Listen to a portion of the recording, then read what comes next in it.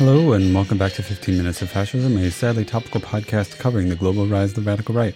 I'm Dr. Karen Johnson, and this week I am again continuing my series on the many flavors of fascism. This week I'm going to talk about probably the most recent, coherently understood and defined type of fascism, which is the alt-right, and also its companion, the alt-light.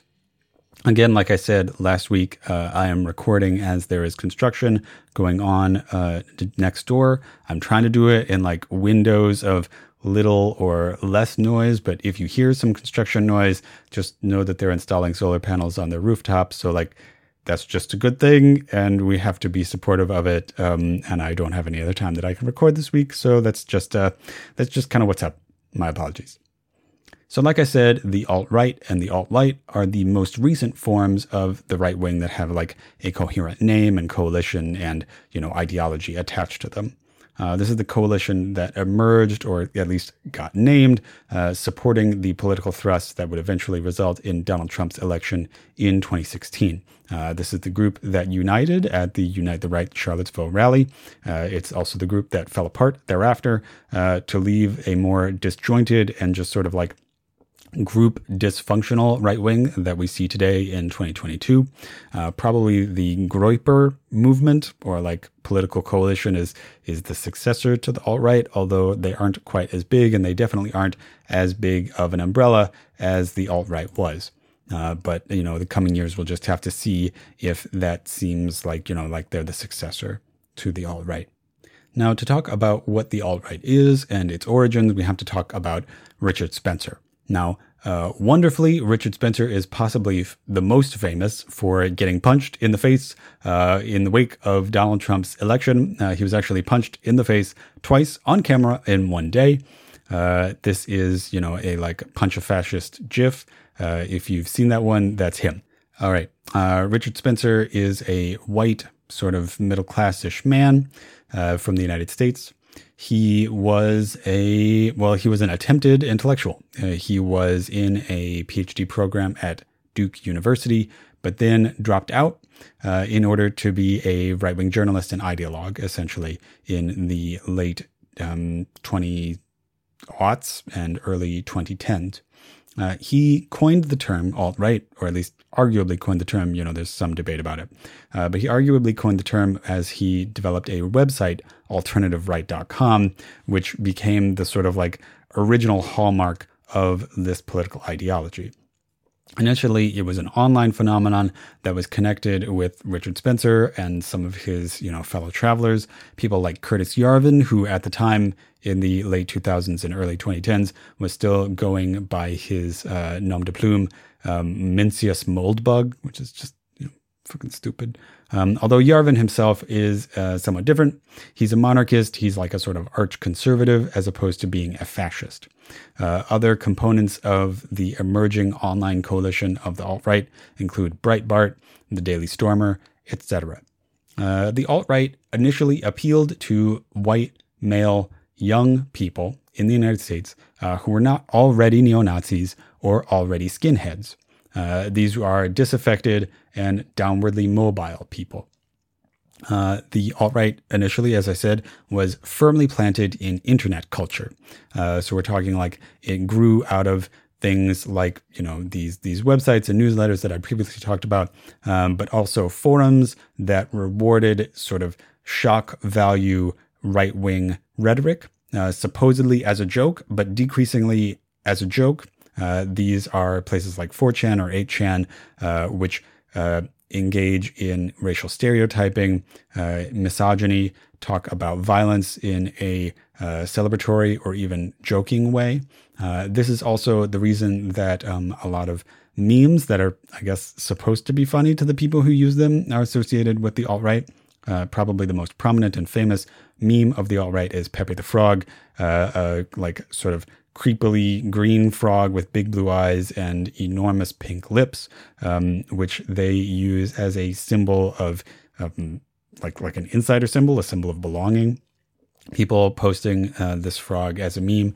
Pepe the Frog is a character that comes from an internet webcomic whose creator has absolutely nothing to do with the right wing, who actually deplores the right wing and, has tried, unfortunately unsuccessfully, to get them to stop using it. Now, the alt-right had connections to, but was not identical with, organizations like Confederate Nationalists or the KKK. The alt-right is notable for being the first essentially mainstream political movement in the United States for an extremely long time, like probably since the 1960s, when there was a coalition, a very large one, of white nationalist Democrats in the South who voted for segregation, people running on segregationist tickets, like just being white supremacists openly and winning elections and, standing for president, for example. The alt-right is in that ilk. However, they are younger and more disaffected and angrier and more violent. So this is an explicitly white nationalist, violent, youthful, online coalition that develops. They engage in conspiratorial thinking, anti-Semitism, pretty normal stuff for the right wing. However, and importantly, and to differentiate them from, for example, the democratic segregationists of the 1960s, they also have an intense dislike for mainstream conservative thinking. They hate the Democrats. They also hate the Republicans. They hate people they call rhinos, Republicans in name only. They have an extreme distaste for the establishment of the Republican Party, especially for the neoconservative wing of the Republican Party, which at this time was predominant, right? This was in the late 2000s and the early 2010s, when this was the dominant wing of the Republican Party, the neocon wing, which emerged as the predominant leading light of the Republican Party with the election of George W. Bush and his coalition of Christian Republicans, evangelical Republicans, and neoconservatives who, were more about international posturing and international imperialism. Now, as the alt-right expanded and changed, it emerged as more of a real-world force. This is after long decades of work. They did a lot of organizing. They recruited a lot of people. And it went from small meetups of people who had emerged from online to meet each other in real life to real-world organizations. The alt-right includes some of the largest fascist organizations that exist in the United States today. For example, the Proud Boys, although their relationship to white supremacism is a little bit complicated considering that a lot of their most prominent leaders are not white. For example, their former national leader, Enrique Tarrio, is himself Latino. However, the alt-right in general is pretty explicitly white nationalist. It's pretty explicitly racist. It's very explicitly anti-Semitic. And in some senses, in some occasions, it's been explicitly fascist. People like Richard Spencer have been seen and photographed giving the Nazi salute, and not like in a clandestine sense. They knew that they were going to be seen doing these things. They knew that they were going to be labeled as fascist, and they just accept that. They self-identify in that way, essentially. And that was the energy that the alt-right was riding on after Donald Trump's election in 2016. They knew that they were part of developing this new zeitgeist, this new leading coalition in the United States that Trump had in part relied upon in order to be elected. And this was the energy that rode them in the direction of the Unite the Right rally, which was held in Charlottesville in 2017. The Unite the Right rally was an attempt to create a united coalition of disparate groups, which had formed the alt-right coalition. This disparate group was, like I said, extremely disjointed. It included fascist intellectuals like Richard Spencer. It included Confederate loyalists and, just like Southern Confederate conservative type people. It included more traditional neo-Nazis and skinheads. It included strictly paramilitary types like the Oath Keepers or the Proud Boys. There were also fascist proto-parties like the Traditionalist Workers' Party, whose leader, Matthew Heimbach, I spoke about a couple weeks ago in an episode on people who tried to turn their backs on fascism. It also, and maybe most sensationally, included like fascistic Jupiterian neo-pagans. For example, Augustus Invictus Saul, one of the main speakers at the Unite the Right rally, who is on trial for having slaughtered a goat and sacrificed it. This is nothing against paganism in general. It's against fascist neo-paganism. The Unite the Right rally was a terrible failure that, its violence and its incoherent nature made the alt-right as a coalition decline. This was because it couldn't hold water. They were incapable of maintaining the fervor and momentum that had led them in this direction. The more enduring component of this particular phase of right-wing organizing in the United States might then, rather than the alt-right, be the alt-light. Now, this is a term that people on the right wing themselves coined, so I'm a little reluctant to use it. But like I said, this is a little mini series about taxonomy, so we're going to try to tease out these terms, and so if you encounter them, you'll know what they mean. The alt-light, which is either spelled L-I-T-E or L-I-G-H-T, you can use either one, are people essentially who the alt-right saw as fellow travelers, but maybe a little bit more mainstream, palatable type people. People who could end up on TV in a way that, somebody like Richard Spencer probably wasn't going to get to go on CNN or wasn't going to be on C-SPAN, right? So a good example of the alt-light would be somebody like Steve Bannon, somebody who was extremely right-wing, but wouldn't say like as openly of racist shit, just like straight up in the normal way that, Richard Spencer would just say racist crap all the time.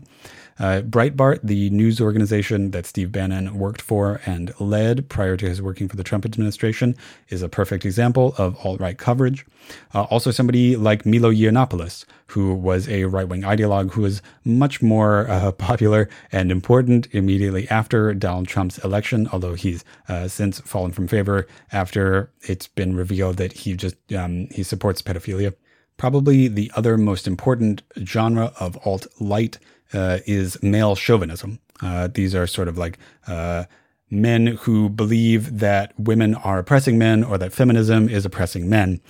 This is a component of alt-right ideology as well. It's also a component of Republican anti-feminism today. But these are people who make that their sort of guiding light politically. These are people like Mike Cernovich or various other masculinist movements, which are connected to the pickup artist, movement, I guess we have to call it, unfortunately, since they are actually trying to change laws, to change how sexual assault and rape laws function in the United States.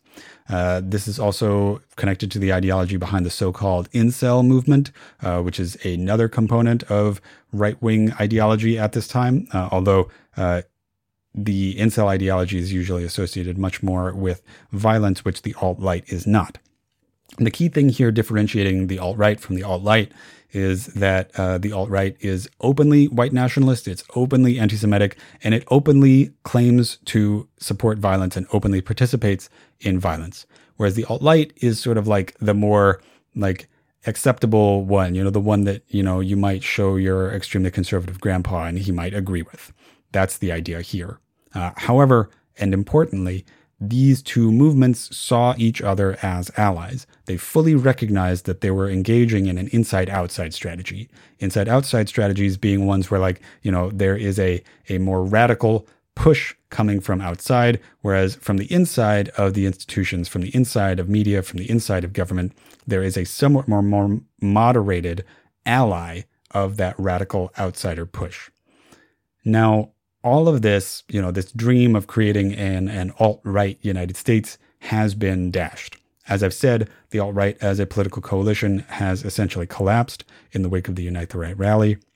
But the work that they did to change how the United States works and thinks, and to change who is in power, and especially to change the nature of the Republican Party from one that is run by neoconservatives to one that is essentially now run by white nationalists, Christian nationalists who support non-democratic governance, who support coups, who support political violence. That is the work that the alt-right did.